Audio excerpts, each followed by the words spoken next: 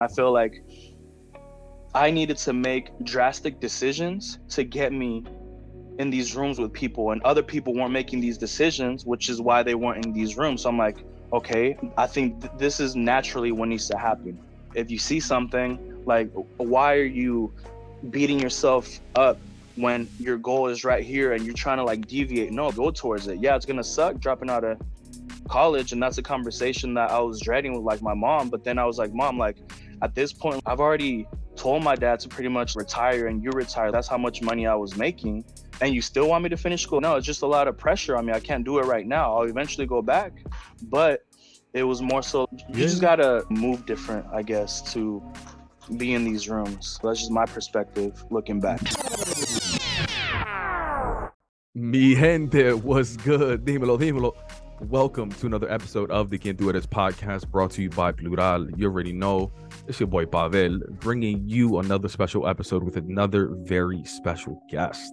As a reminder, on this podcast, our mission is to redefine professionalism, because it feels like we've been trained our entire lives to believe that who we are authentically is unprofessional and inappropriate for the workplace. That's not true, though. We're here to help you unlearn that so that you can be your most authentic self at work.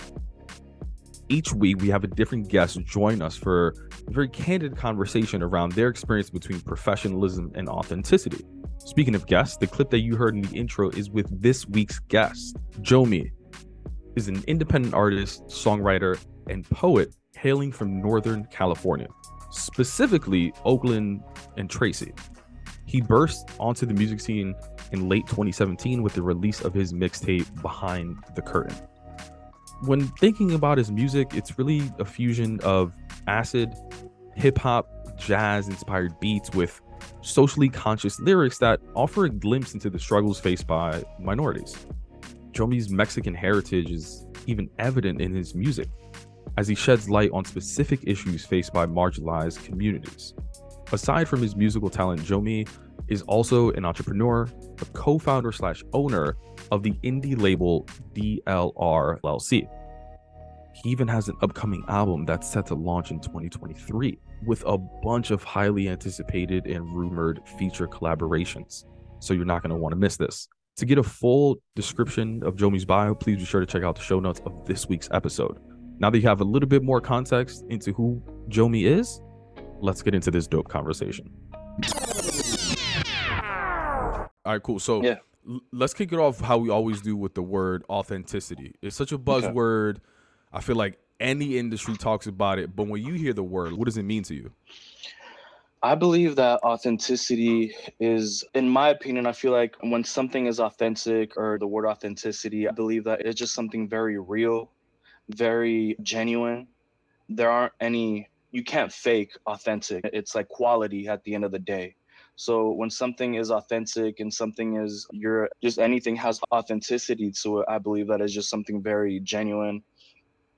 And I guess in summary, something very unique that you can't really fake. Either it is or it isn't. You know what I mean? Yeah. Well, in that definition, do you think it was easy for you to be authentic growing up? I think so, yeah, because I always lived my truths. I never wanted to be somebody that I wasn't. And I feel like I was just stuck to being me. And I feel like you're always going to be authentic if, you're true to yourself and you accept all your flaws. You accept any blemish that you may have. You accept any wrongs that you have done. You own up to it. And as long as you're not trying to deviate from yourself, I feel like personally, me, I didn't have an issue feeling authentic when I was growing up. Well, tell me about where you grew up. I grew up in East Oakland in the Bay Area in California. I grew up in a very, for lack of better terms, a messed up neighborhood. And I grew up in a house where we had my mom, my dad, my two younger brothers, my aunt, my uncle, and my three cousins in a 2-bedroom, right? So my parents had one room, my aunt and uncle had the other room, and then the cousins, which I see them as my brothers, they are my cousins, but like I'm telling you now, we grew up, so they're my brothers. Even I consider them my brothers. I don't call them cousins. They were in the living room with a like extended couch, and then me and my little brother, my dad, he kind of modified like in a bathroom, took the tub out, and me and my brother would sleep in there. Wow. So but I didn't see it as rough at the time because I felt like they gave us everything that we needed, and I didn't really look at material things like that. Yeah, I would question it as of, dang, like, why am I seeing all these things on the TV and I don't have any of that stuff? Growing up, it was very fun. We always found ways to entertain ourselves, and I think it was very humbling because you kind of see reality through a different perspective. And then you grow up and you're like, damn, I don't want my kids going through this shit, but I'm glad that build some character for sure. Yeah, Yeah. that's a great way to put it. It does build Yeah. character in it, and it's Yeah. almost like things you deal with these days, because we all deal with stuff. It's, man, it ain't as bad as what it was before. Yeah. Oh, hell no. And Yeah. you did say that the neighborhood was messed up, right? Yeah. Tell me a little bit about what you remember seeing. Man, well, first of all, picture this, a block, just a regular neighborhood block, but this one was unique in the way that I guess the freeway was designed and the way train, the train tracks were designed, we were sandwiched in. So on one side, you have a train track, and it was only from our house, literally, I don't know, 200 feet away. Like it's right there, right? So Wow. right off the bat, our parents, mind you, there's a whole bunch of little kids, teenagers running around. They're tripping out. Hey, don't go over there when the train comes because you could get hit. And then on the other end, you have a freeway. So it was very noisy. So that's just a little background, right? So it was some of the stories to answer your question is it was messed up in the way that we saw a lot of mind you, this is East Oakland in the early 90s, so it's a lot of crack going around. So Mhm. there's syringes everywhere on the ground, there's condoms everywhere just thrown out, there's a lot of garbage, there's a lot of poverty and a lot of crack addiction. So you have a lot of people trying to there's a lot of homelessness right by the train tracks, and some people when they used to go crazy they would want to kill themselves. So there was a couple instances where, and it sucks to say it out loud, but we did witness some deaths like that where, as a kid you don't know, you don't understand what you're seeing. But definitely I remember one time me and my little brothers and my cousins were just walking to school, and there's a big old like just blood everywhere. And I'll save you the details, but yeah, somebody got hit by the train for whatever reason it was, but obviously there was drugs involved. And mind you, just going to school, this is the first thing you see. It's it was tough just being there, but like we were saying earlier, kind of does build character. So I don't take that for granted. But those are just some instances. So just picture a lot of poverty and everything that comes along with it, with addictiveness, people selling stuff, just people roaming around freely. I would see naked dudes just trying to, they were on something, right? And they would just take their clothes. It was just some wild shit. We lived in and mind you, my parents were immigrants, so that's what they could afford at the time. And it explains why it would be in an area like that. That's what they could afford Yeah, at the I time. mean, Yeah. yeah, it's not like I was house shopping. It was like, Right. Oh, this let one's me, perfect. yeah, right on the hill over there. Perfect. Yeah, nah, of course. I mean, most times, like, we're boxed out and really just thankful to even have a place to stay, right? But Right. Yeah. I think, like many people in some of those living situations, we always think about, like, all right, what's my ticket out of here, right? Right. And Yeah. sometimes it's to come back and provide, other times it's to literally just get out and take people with you. But in your mind, like, what sort of representation did you see for, oh, that person's doing like a career that I'm into, or like early ideas of career? What did you think about? To be honest with you, I think it was all in my mom and my dad, my parents, everybody that was around. They would just say, "Hey, honestly, this is not normal." Obviously, they would say it in their own way. They would say something along the lines like, "Hey, I know we're not in the best situation, but that's why the best thing they could think of at the time was like." And I don't mind that. I'm not saying they were ignorant, but they came to this country to give their kids a better life. So they would always engrave into us, be like, "Hey, this is not normal, but just know that you got to stay in school, and that's your way out." You know what I'm saying? So that's what Yeah. they engraved. You know what I'm saying? Hey, you got to stay in school. You got to stay in school. Que ten la escuela, everything. You got to go to university. You got to go to the university. It kind of just, Yeah. I was almost subconsciously afraid to like let them down. So when I would go to school, I'm not going to lie to you, I was a good student. I got good grades in school. I didn't struggle. I'm blessed to be able to catch on really quick in the school setting. So it was never an issue for any of my parents, for me and my siblings. You know what I mean? Shout out to G Cardone. He's also my producer, another artist. He's my little brother, and we were both really good at school. And those are one of the things that kind of, you just kind of subconsciously held on to. Damn, well, we got to do something to change this whole situation. And I feel like one of those things, the starting step was them saying, hey, there's more than just this. Their best way of describing it was like school, but obviously it gets deeper once you start meeting people, you start going to school, be like, hey, well, maybe school's not for me, but I do understand that I got to make life choices, life decisions to secure a better life. But that's where it started. It's oftentimes immigrant parents, they don't necessarily have the blueprint for you're going to go to high school, then college, and then after college, you're going to get this job. They just have an idea of you're going to go to school, and hopefully in school, you're going to figure some shit out. Figure it out, yeah. And the thing is, they can't help you with like FAFSA. They can't help you with all the paperwork. You got to figure that shit out. And, maybe you went through the same thing, but I remember as a kid, my first language was Spanish. So they're like, you would get calls from insurances from other places and be like, hey, Orlando, come over here. I'm like, what do you want, Mom? Hey, me está diciendo tú, dile. I was like, Mom, like, I'm fucking 10. I don't know like, you know what I'm saying? I'll do my best. Obviously, we always figured it out, but they're like, hey, llámale esta, pero esto. I'm like, Mom, like, I don't want to do that shit. But to your point, like, you figure it out along the way. They just know that, boom, you got to go to school, and hopefully you learn everything. You learn the system so you can help us. You know what I mean? It forces you to grow up really quickly. You grow really quick. Like, you're the family accountant, lawyer, everything, bro. The translator, everything, bro. The technician for the computers. And to make it worse, I remember my pops knowing that at that point I had already mastered his unemployment and disability shit. The times when he was laid off, up to a point where he would call his homies, oh, my son knows how to do that shit.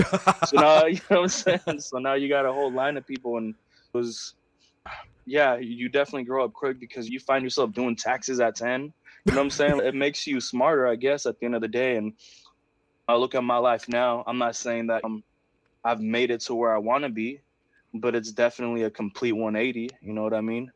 And it's because of those experiences. Yeah, no, that I'm just imagining you at 10, like running businesses for the whole block. That shit is hilarious.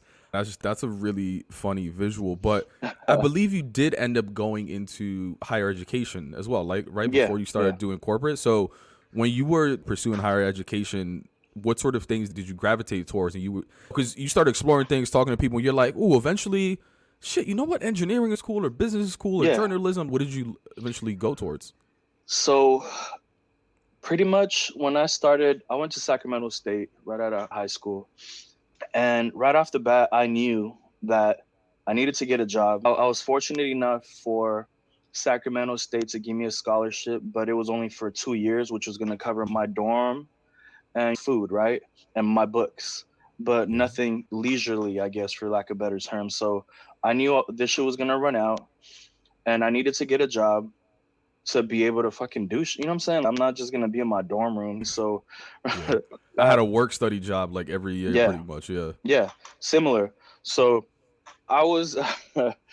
And shout out to this fraternity, my fraternity, Sigma Delta Alpha. I was kind of clueless going into college. I joined it because one of my best friends, older brother, was like the president of the fraternity. And at that point, I had no friends. It was a new city. Anyways, point being is I ended up joining a Hispanic fraternity, right? A Latino fraternity. And in that fraternity, I met a guy. His name was Juan Martinez. Shout out to Juan Martinez, wherever you are. And he worked maintenance at Sacramento State. And I was like, hey, at that time, he was like, hey, right here at Sacramento State, like I'm one of the maintenance techs and they're hiring. If anybody wants to apply, just give me your information and I'll give it right to the fucking manager. And I was like, boom, I was the first one to give it to him. And sure enough, he got me an interview, and 2 days they hired me, right? As soon as I got to Sac State, towards the end of my freshman year at Sac State, that's when it happened, around December. So I started working maintenance in Sac State, right? And naturally, I've always been the type to like take things apart and reconstruct them. My mind, I guess, really likes puzzles. As a kid, I used to build little cards with all the little pieces, those little the Yeah, little shit like that. So that's dope. when I accepted this maintenance job, they gave it to me. It was on campus, right? So I didn't have to drive anywhere. I would just walk right out of class to go to work. And they were so lenient up to a point where they know all the people that are working maintenance are students. So you would already give them your schedule ahead of time. So hey, I have class from X time to Z time, and then okay, I'll come in and work for 1 hour. I'm gonna leave. I'm gonna come back. They're really cool about that. So when I was working maintenance, I met another dude, and at that time, I was going to school for biology, right? Because I still love science, but I was a biology major right off, starting off the bat. But I met this guy, Robert, and he was like, hey, have you ever thought about construction management? Or pretty much construction management or engineering? And I was like, well, yeah, I mean, I like it, but I don't know if that's my thing. But he's like, oh, well, come to this meeting that I'm going to host and you can learn more about it. Long story short, I ended up liking it a lot. And I already had a maintenance background, and construction maintenance kind of put my resume up a little bit more apart from other people because I was a student working, but in maintenance. So I already understood the building mechanics and how to Right, fix it. right. So I ended up going to it, and I switched my major to pretty much construction management slash civil engineering with the minor in business. So that's where it started. I didn't plan for it. It kind of just let it. I kind of just followed it. I just followed people that I like and that I appreciate and that I trusted. You know what I mean? Because I wouldn't blindly go into a situation without having a good feeling about it. So these people, I trusted them and they showed me some things. I'm like, oh, okay, that's dope. So almost immediately, I switched my major from biology to construction management, which was under the civil engineering department, and that bachelor's already came integrated with the minor in business. So it was a win-win. But what sold me was that he said it was a 99% job placement before you even graduated college. And I was like, fuck, well, I'm broke and my parents are broke too. I mean, not to put it so bluntly, we didn't come up rich, and I feel like this will help out my Yeah, family. So I'm like, fuck it, I'll take it. And yeah. that's because I was looking more on the financial part of it. Like, all right, cool, I'm good at it. This is really good money. These people are already making almost like six figures right off the bat with no experience. I'm like, oh fuck, bro, shit. Yo, that's Yeah. I was telling somebody, I forgot who, but I was like, broke people when they go to college, like we don't have the luxury of studying something that we like want to learn about. Like we study shit that was gonna help us get a job. Right. Yeah, Um, exactly. Exactly. yeah, going back to college, were there a lot of people that looked like you in those classes? No, not at all. That's why I joined that fraternity that I was telling you about, because it was a limited amount of Latino people in my college, at least from my experience in my year. And Definitely obviously in there, engineering too. oh Definitely. yeah, for sure. It was, yeah, a lot of people definitely did not look like me, man. No, so it wasn't anything. And the people that were Hispanic, it was similar stories to me. Oh, I'm the first one from my family to ever go to college. And that's why I kind of joined that fraternity, because a lot of these people that I met, they're like, oh shit, these people are just like me. Like a lot of these people, like their parents were like farm work or agricultural workers, and they used to live in like little sheds. You know what I'm saying? Like Yeah. in the fields, and they're like, oh shit, well, more power to you, bro. I mean, you got to do what you got to do. So what did it feel like going into some of these classes? Was it intimidating? Did you feel like imposter syndrome? Like give me some feelings that you felt. I'll tell you this. I was always confident in school, you know what I mean? Because I don't know why, but I was just naturally, I love school. I love learning new things. And from elementary school all the way up into high school, I was always in advanced classes. So the realm of education was not intimidating to me. And maybe it's just my ego, I don't know. But the reason why I even considered Sacramento State is because I didn't know what the fuck I wanted to do with my life. And it was that school was the least GPA required to get into it. So I'm like, fuck, I'll go to Sac State. I'm not gonna stress out because I'm not. I figure if I go, the Sac State's not gonna be hard at all because it's the least one. Because I got accepted to all the UCs that required a whole bunch of shit, but my dumbass was like, nah, fuck that. I don't know what to do. I'm just gonna go in there and I'm just gonna bullshit my way because it's the least GPA required to get into it. That was my attitude towards it. That's why I accepted it, because at the time I wanted to be a pro skater. Anyways, that's not the point. The issue, to answer your question, is I felt imposter syndrome once I was out of school, going into like the internship and the actual professional world. Because at that point, if I thought there was minimal amount of Hispanics in my classrooms. Now imagine going into a whole meeting full of like CEOs of like big oil refineries, and I'm the only Mexican dude in there with a whole bunch of old white dudes. That's when I felt imposter syndrome. Like, fuck, I felt out of place, but I had to remind myself and being like, you know what, like, I don't, I'm here for a reason. You know what I'm saying? That's the way I looked at it. But that's when I felt, like you said, imposter syndrome. Where I'm like, fuck, And well, and, where's everybody and at? was there a little bit more pressure in that environment too? Because depending on how you perform, like it's going to impact the bag. Yeah. It's Yeah, going to there was a impact lot it of pressure. financially, right? Yeah, there was a lot of pressure in the sense that when I worked my way up from an intern to all the way up to a manager, pretty much, an engineering manager. And a lot of these people that I was managing, they were way older than me and they weren't Hispanic. So, and I was always the youngest one. And mind you, being like, because I started working in the field as an engineer before I even got out of college as a 20-year-old. And I quickly worked my way up. So imagine like a 21, 22-year-old kid bossing around older men. Obviously, at first, they're not going to like that, but eventually they respected me. But at first, it was more so, who the fuck is this kid? And if I'm being real, the construction world, there's a lot of racism there. So that's at least here in California in the trade that I was dealing with. I'm not going to say what trade it was, but you'd be, I guess, dumb to think that there isn't. So the pressure was more so just not fucking up because I'm already have to prove myself to these people. So that's where that pressure came from, for sure. With that pressure, did you feel the need to like show up a certain way? For example, like how you dress, maybe how you do your hair, the beard, the tattoos. Like, how did you feel? Definitely. Like, oh shit, I got to cover some of these things up. Definitely. Like, what did that early swag look like on some of those first jobs? Well, first of all, when you work in a refinery, you can't have no facial hair at all. Interesting. So I had a little baby face. And is that kind of like in the restaurant industry? Like you got to cover it up in case it falls somewhere? Like why is that? They say in the safety orientation is in case of an explosion or some chemical leak, you're able to make a full seal once you put like a respirator on. And if you have hair, it kind of jeopardizes your safety, right? But in my opinion, they do that shit because it's a fucking oil refinery and they have everywhere and they want to make sure that you don't do something crazy and start illegally fucking sparking shit around.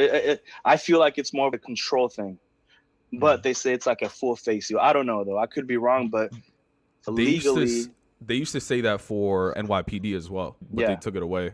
For the same reason, for if there's some sort of smoke, or maybe it was firefighters. I don't remember, but they took it away though, which means did they update the technology or is that all bullshit? Well, they haven't taken it away yet in the refinery world, so I don't know, man.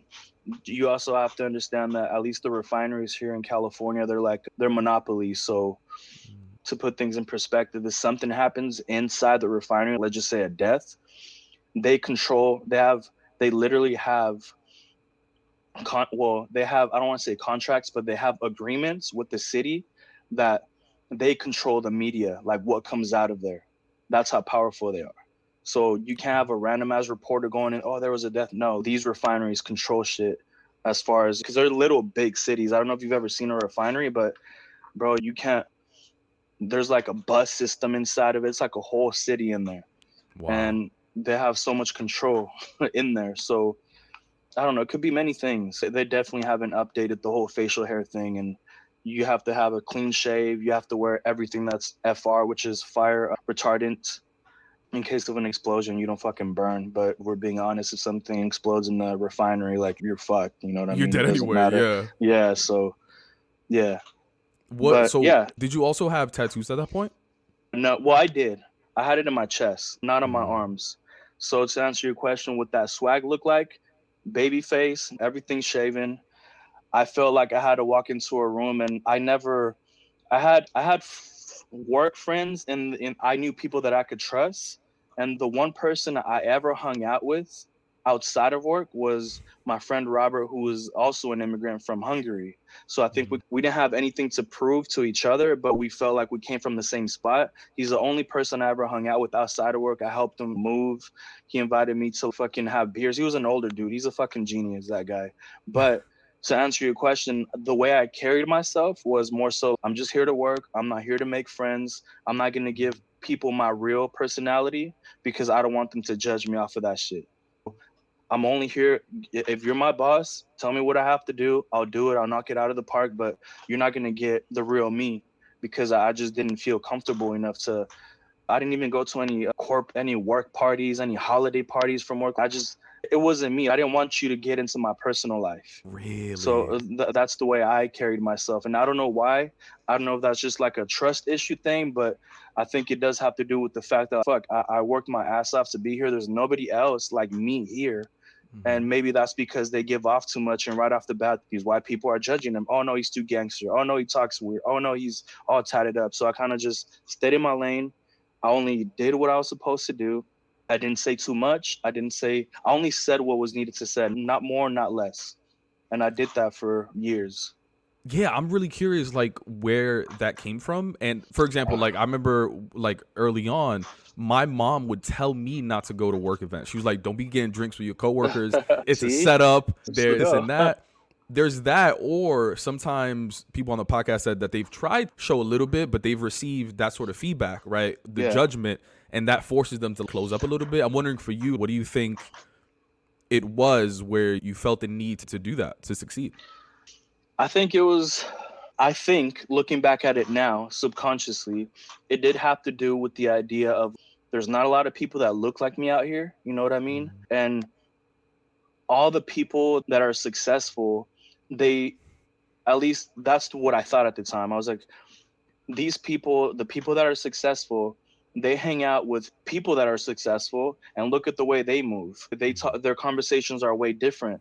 So I found myself really appreciating the conversations that these richer, older white people were having. And I felt like maybe I had to imitate that in some sort of way for them to respect me. And if I, right off the bat, started talking like I'm talking to you right now with the way I speak, how I grew up, I'm from Oakland, slang or whatever, I don't think they would have given me the opportunity to make it to these meetings that they would normally give out to anybody, because I'm gonna tell you the truth right now. I ended up dropping out of college, so I never graduated, because once they first offered me my first internship in engineering, right, before I even graduated, I was a sophomore in college, right? They offered me an internship. I worked my way up to a point where they were paying me as if I had my master's, and I was still trying to balance that and school. And I'm like, what the fuck am I doing? Yeah. This doesn't make sense. You know what I mean? So I ended up dropping out because I fulfilled what I was supposed to go to college for. Yeah, don't get me wrong. Technically, I don't have a bachelor's degree, but I was already making more money than all my friends. Yeah. And even now, as a college dropout, obviously experience is what has gotten me more up there. But it was a decision I had to make, because it was just impossible you're working 12, 13, 14 hours a day, 7 days a week. You just can't go to school. I attempted online, but it was still hard.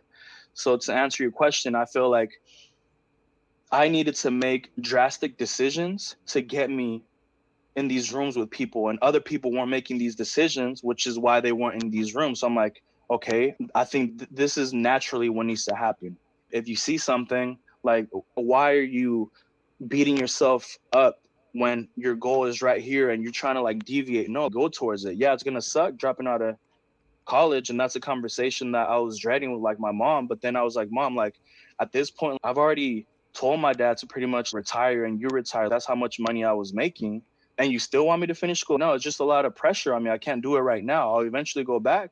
But it was more so, you just got to move different, I guess, to be in these rooms. That's just my perspective looking back. No, I get it. Yeah. It's a story that most people share, and it's something that a lot of people share around. Why do we fake it or simulate when we start working, especially? And it's because, well, the representation that we're seeing is everyone faking it, and they're being successful faking it. So shit, if they're successful getting money, let me do the same thing.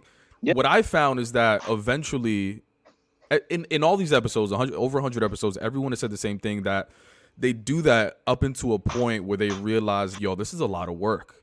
Yeah. Faking it. They reach a point of like burnout, or just like they realize it's a waste of time. And it's fascinating, the person that you described earlier in your career compared to now, I wouldn't even recognize that person earlier. Yeah. So when was it for you when you started having like a mindset shift where you were just like, I'm going to start being a little bit more myself?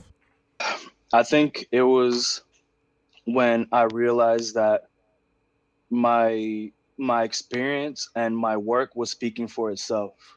And when people would ask me for my opinion, you know what I mean? When it was a lot of these older people that have been in the industry for years and be like, hey, what do you think? How should we fix it? What do you suggest? I'm like, oh, well. You were like, what? Boom. Me? What are you talking? You were like talking to me? Yeah. So, and I kind of just started thinking like, fuck, well, why do I feel the need to kind of protect myself and not be myself? So, I think it was around that time. So, when people started asking me for my opinion, and I felt, oh shit, I'm here for, like, when I truly accepted that, when I accepted my acknowledgements, when I felt proud of myself. Yeah. And what was one of the first things that you started to show? Because I think authenticity often comes in waves. Like, we show a little bit and we're like, oh shit, how are people gonna react? Oh, they're cool. No one saying anything crazy. All right, I'm gonna show. I'm gonna keep building on that, and eventually you turn into who you are now. So, what was the first thing you started like showing people, whether it's the way you speak or dress or anything? I think what it was is, that's hard because I think it was a combination of multiple things. Yeah, I think the way you speak, when people would ask you personal questions like, oh, like, where were you born? How was your, like, I would offer a little bit more information. Or like, how was your weekend every Monday? Or what you, or what you do, or blah, blah, blah. You know what I'm saying? And then, I think it was that kind of started off with me offering a little bit more information to these people. Oh yeah, this is what I did. Oh, this is what I did growing up. Oh, this is where I come from. Oh, my parents live in Mexico. It's just, oh shit. It just kind of, it was little by little, and I didn't hold back. Well, I did hold back, but I just started offering a little bit more information, pretty much, to answer your question. How were you received? Was it uncomfortable at any point? No, because the people that I would offer this information to, I had already gained their trust, and they trusted me. So like you filtered them out and being like, I trust these people, I'm gonna do it with that. Exactly. It was already people that we were already busting jokes, like homie jokes, like inappropriate ass shit in the workspace, obviously off to the side. But it was already people that I was already felt comfortable with. And one of the first people that I really felt comfortable with, because it was this guy, Myron. He had a similar situation than me, but he grew up in Compton in LA. And picture this big ass tall dude, like, he looks hell intimidating, but he was a badass, bro. He wasn't an engineer, but he was an inspector, which they make even more money than engineers. And he was older than me, and he kind of put me on, and he talked the way that I did. Very smart. And I already tell, because both him and I were like minorities. He's black, I'm Mexican, and this fool was like very sharp, tall inspector. And I'm like, Myron, what the fuck? He showed me his check one day. Like, bro, like, for real. And he told me, that's when I got put on game on, like, oh no, you got to start your LC, you got to be 1099, you got to do this, he put me on. And he was the first person that I kind of opened up to. And this fool already had 3 houses in Utah, and he was hella young. I'm like, damn, like, how'd you learn this shit? I was like, honestly, I used to be a bank teller, and some guy came in and deposited his check every fucking month, and I asked him, hey, what the fuck do you do? Oh, I'm an inspector. And that's when I started picking his brain, and then he became an inspector. This fool, it's almost maybe Myron was a little bit of the representation that you were looking for earlier in your career. It was like, oh shit, if he could do it, then I could do it. And he came up just the way I did in Compton. And this fool was, we were the only minorities in night shift in the fucking refinery, and we always stuck together. All our tasks, fortunately, him and I had to work together. I had to go check some drawings. He needed to sign off on them. You know what I'm saying? He's the inspector. So we were always together, up to a point where he even calls me to this day and be like, hey, bro, if you're looking for, because he has his own company. hey, bro, if you need anything, I got you.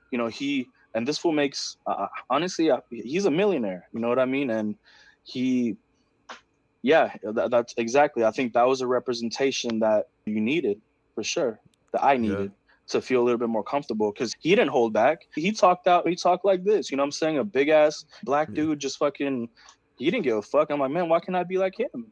He Yeah. didn't give a fuck. He had it under control.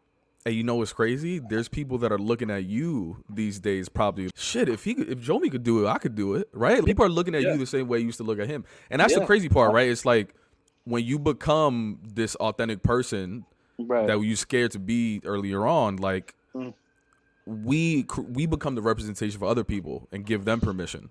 I'm curious, like, when's the time where you think your authenticity was met with resistance? Oh, that's a good question.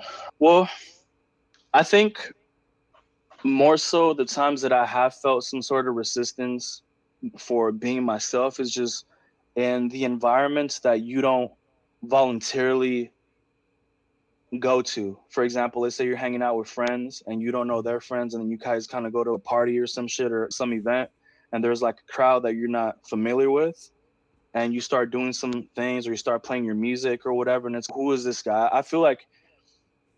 I think naturally I just don't put myself in situations where people will, I guess, push back on being me. I think I kind of just follow the energy of the people that I appreciate or their friends. So I can't say that something in particular stands out, but it's more so just being in situations where you don't have control, because I've been discriminated against, and it's not like I put myself in that situation, but it happened when I was being me. One time I was with one of my best friends, RJ, went to a bar in downtown Sacramento. It's a German bar.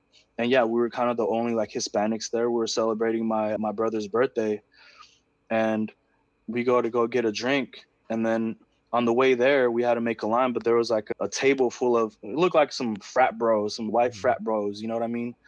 And they started making some comments, like, obviously they had been drinking. He said something along the lines, he called me like Miguel right off the bat. I was like, hey, Miguel, are you with your boyfriend? Are you getting him a drink? I'm like, what? I'm just going to forgive that. Like, this fool was drunk, right? And then on the way back, he said something else to that effect, essentially calling me homosexual, and that and then he made up a name for me, called me like Francisco, like just some fucked up ass shit. And then me and my boy RJ, we got hella mad. We go up there, we push him, right? And we're about to get in a fight because, this was fucked up. And then right off the bat, security comes and kicks me out and kicks them out. I'm like, man, that's fucked up. Like, I didn't even do anything. And then they had to call security, and I was little things like that. You know what I mean? Yeah, but not, yeah, it's just, yeah. So I think that's the best way I can answer your question. Yeah, and the only reason I asked too is because sometimes, for example, like there was research that came out that said people of color in their performance reviews, instead of it being based on our performance, oftentimes it's discussing our personalities. So it's like, oh, he's too loud, or he's a nice guy, or whatever it is. Like, he's too nice, he's aggressive, he is too loud. Oh, his tone, he needs to tone it down. Whereas, yo, I'm killing it though. Did you see the numbers I'm putting up? So that's something that a lot of people say, or that's the only reason I was asking, in case one of those kind of things happen to you. Yeah. No, nothing in the work setting. I feel like everybody that I work with and the companies that I work with, like, we all have an understanding, and I'm neutral even to this day, where I kind of still don't offer myself up as much as I should, only to the people that I trust. I'm Myron. And I think that, to me, that works for me, because they don't have an excuse to be like, oh, he's too loud, he's too aggressive. Nah, I'm just here to work. And then off to the side, fuck you guys. I'll do my own thing after that. You know what I mean? Do you think your work has improved at all from starting to be a little bit more yourself? Like in a work setting, or? Yeah, I feel like with the experience that I now carry, I feel that I know where to put my focus in and not stress out over certain situations, where I kind of just float now. I know when to be stressed. I know when not to be stressed. I leave that shit at home, or leave that shit at work. When I come home, I could stay there. I don't answer calls unless it's my boss. If he was to call me at fucking 3 a.m., that's the only time I would pick up. But apart from that, nah, I used to answer my phone calls. I used to be on my emails after work. Nah, I don't do that anymore. I just, because there was this one time, and the story is fucked up, but I like telling it. There was this one guy I used to work with who he's the one that logged in the most hours for that company that I used to work with. He was a superintendent. He would always accept jobs on the weekends. He had a fat ass house, a fat ass mansion in the same neighborhood that like Steph Curry used to live in. He a lot of money, nice ass cars, nice trucks, but he was always at work, right? He never got to enjoy it. He was on like his third marriage. And the day he retired, literally the day he was having his retirement party, he fucking died. So in my mind, I'm like, I don't want to be that guy. You know what I mean? I need to live life. I need to enjoy my time with the people that I love. Like, we can't take money when we die. Don't get me like, let's work our ass off to enjoy the fruits of our labor. But I think there needs to be a balance where you can still enjoy it and still strive for, put your energy and your passions and be good at your income, at what brings you income. You know what I mean? And then flip that on the backside. Yeah. That's such a powerful story on the retirement party day, bro. He was riding his day quad where he was supposed. Wow. Yeah, he was riding his quad. Next thing, he's dead. Got a heart attack. One of the things you mentioned is you're selective about who you start opening up to, right? And I'm sure a lot of these conversations come up. What'd you do this weekend, or what else are you working on? Blah blah. And you obviously do a lot outside of what you do from quote unquote 9 to 5. Like you have a whole music career that you're focusing on. How many people know about that? At work, usually I keep that off to my side, but there has been situations where somebody has noticed me at work. Hey, aren't you joMi? And I kind of just, yeah, it happened. My manager, Jay, which you've been in contact with, it was a funny moment. Wait, you work with Jay? Like no. He had a friend that friend was married to a guy that worked with me. And they playing my music or whatever, and anyways, I go to work and I didn't know about this story.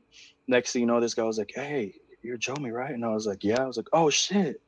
And then I didn't tell him to not tell anybody, you know what I'm saying? Because I'm not gonna, hey, just don't tell, because I'm not ashamed of it, you know what I mean? But there has been a couple other situations where somebody discovers my shoes, like, oh shit. So yeah, it's a weird thing when it happens, but I don't freely tell people, hey, I also do this, unless I trust you and you're asking questions, and I'll gladly tell you. You know what I mean?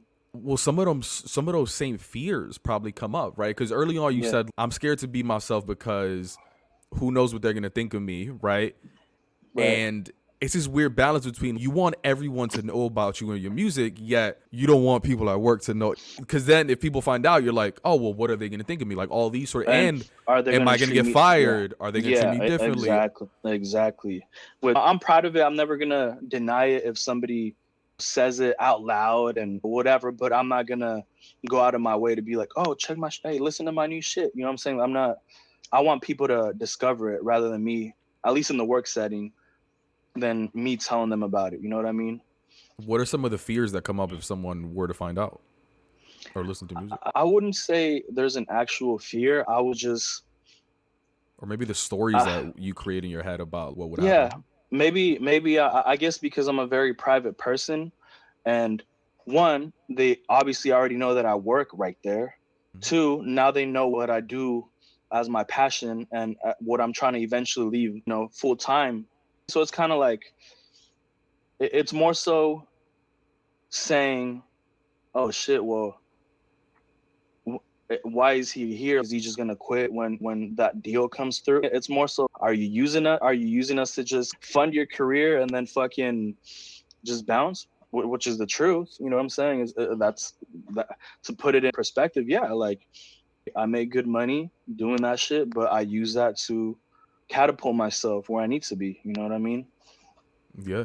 So I mean, and it's funny because I feel like everybody, I think, this is just my opinion, I think most people that have jobs, they're using it to fund their lifestyle outside of work anyway. Whether you're in sales and advertising, an engineer, a doctor, like most people don't really love their jobs. They're using it to fund what they really love outside of work. Exactly. why, if everyone has that mindset, then like, why is it so bad to talk about it like that? You know what I mean? Yeah, I don't know. That's a good question. I don't know, man. I'm gonna have to think about that one because that's a good point. Yeah. We're here because we have to, because Yeah. we have to pay for the mortgage. We have to pay for our fucking house, our gas. But you're Right. right. Like you're still gonna put that shit where your passion is, no matter what. You're And it's not right. like you're But gonna then do again, bad at your job. You're still gonna do yeah, well at your job. I'm just using the yeah, shit for something else. That's it. yeah. No, yeah. But I feel like I don't know. As an artist, maybe it's a little bit different because then you go on and listen to the actual lyrics of the music, and then it's like you're an open diary. You're allowing them to come in a little bit further because I'm over here talking about introspective thoughts about whatever it may be, fucking drugs. I'm just as an idea, as just you're talking about things that are in depth, that are personal to you, and I would rather you not know me and listen to my music than to kind of see me, hey bro. And I don't know, maybe it's just me, it's just a weird thing because I don't want to give off too much. I want to just give you what my art, my creation, and then you live with it, and not having access to me and being like, hey, so when you said this, let's have a conversation about it at work. You know what I'm saying? I don't, you know what I'm saying? Yeah. Mi gente, that wraps up another episode of the Quien Tú Eres podcast. If you enjoyed what you heard, do us a favor, share, comment, tell a friend to tell a friend. And if there's option to leave a rating and a review, please do so, because it's going to help us in the algorithms to ensure that these experiences get heard by as many people as possible. That's the only way that we're going to redefine professionalism, through sharing our experiences. Thank you. See you next time.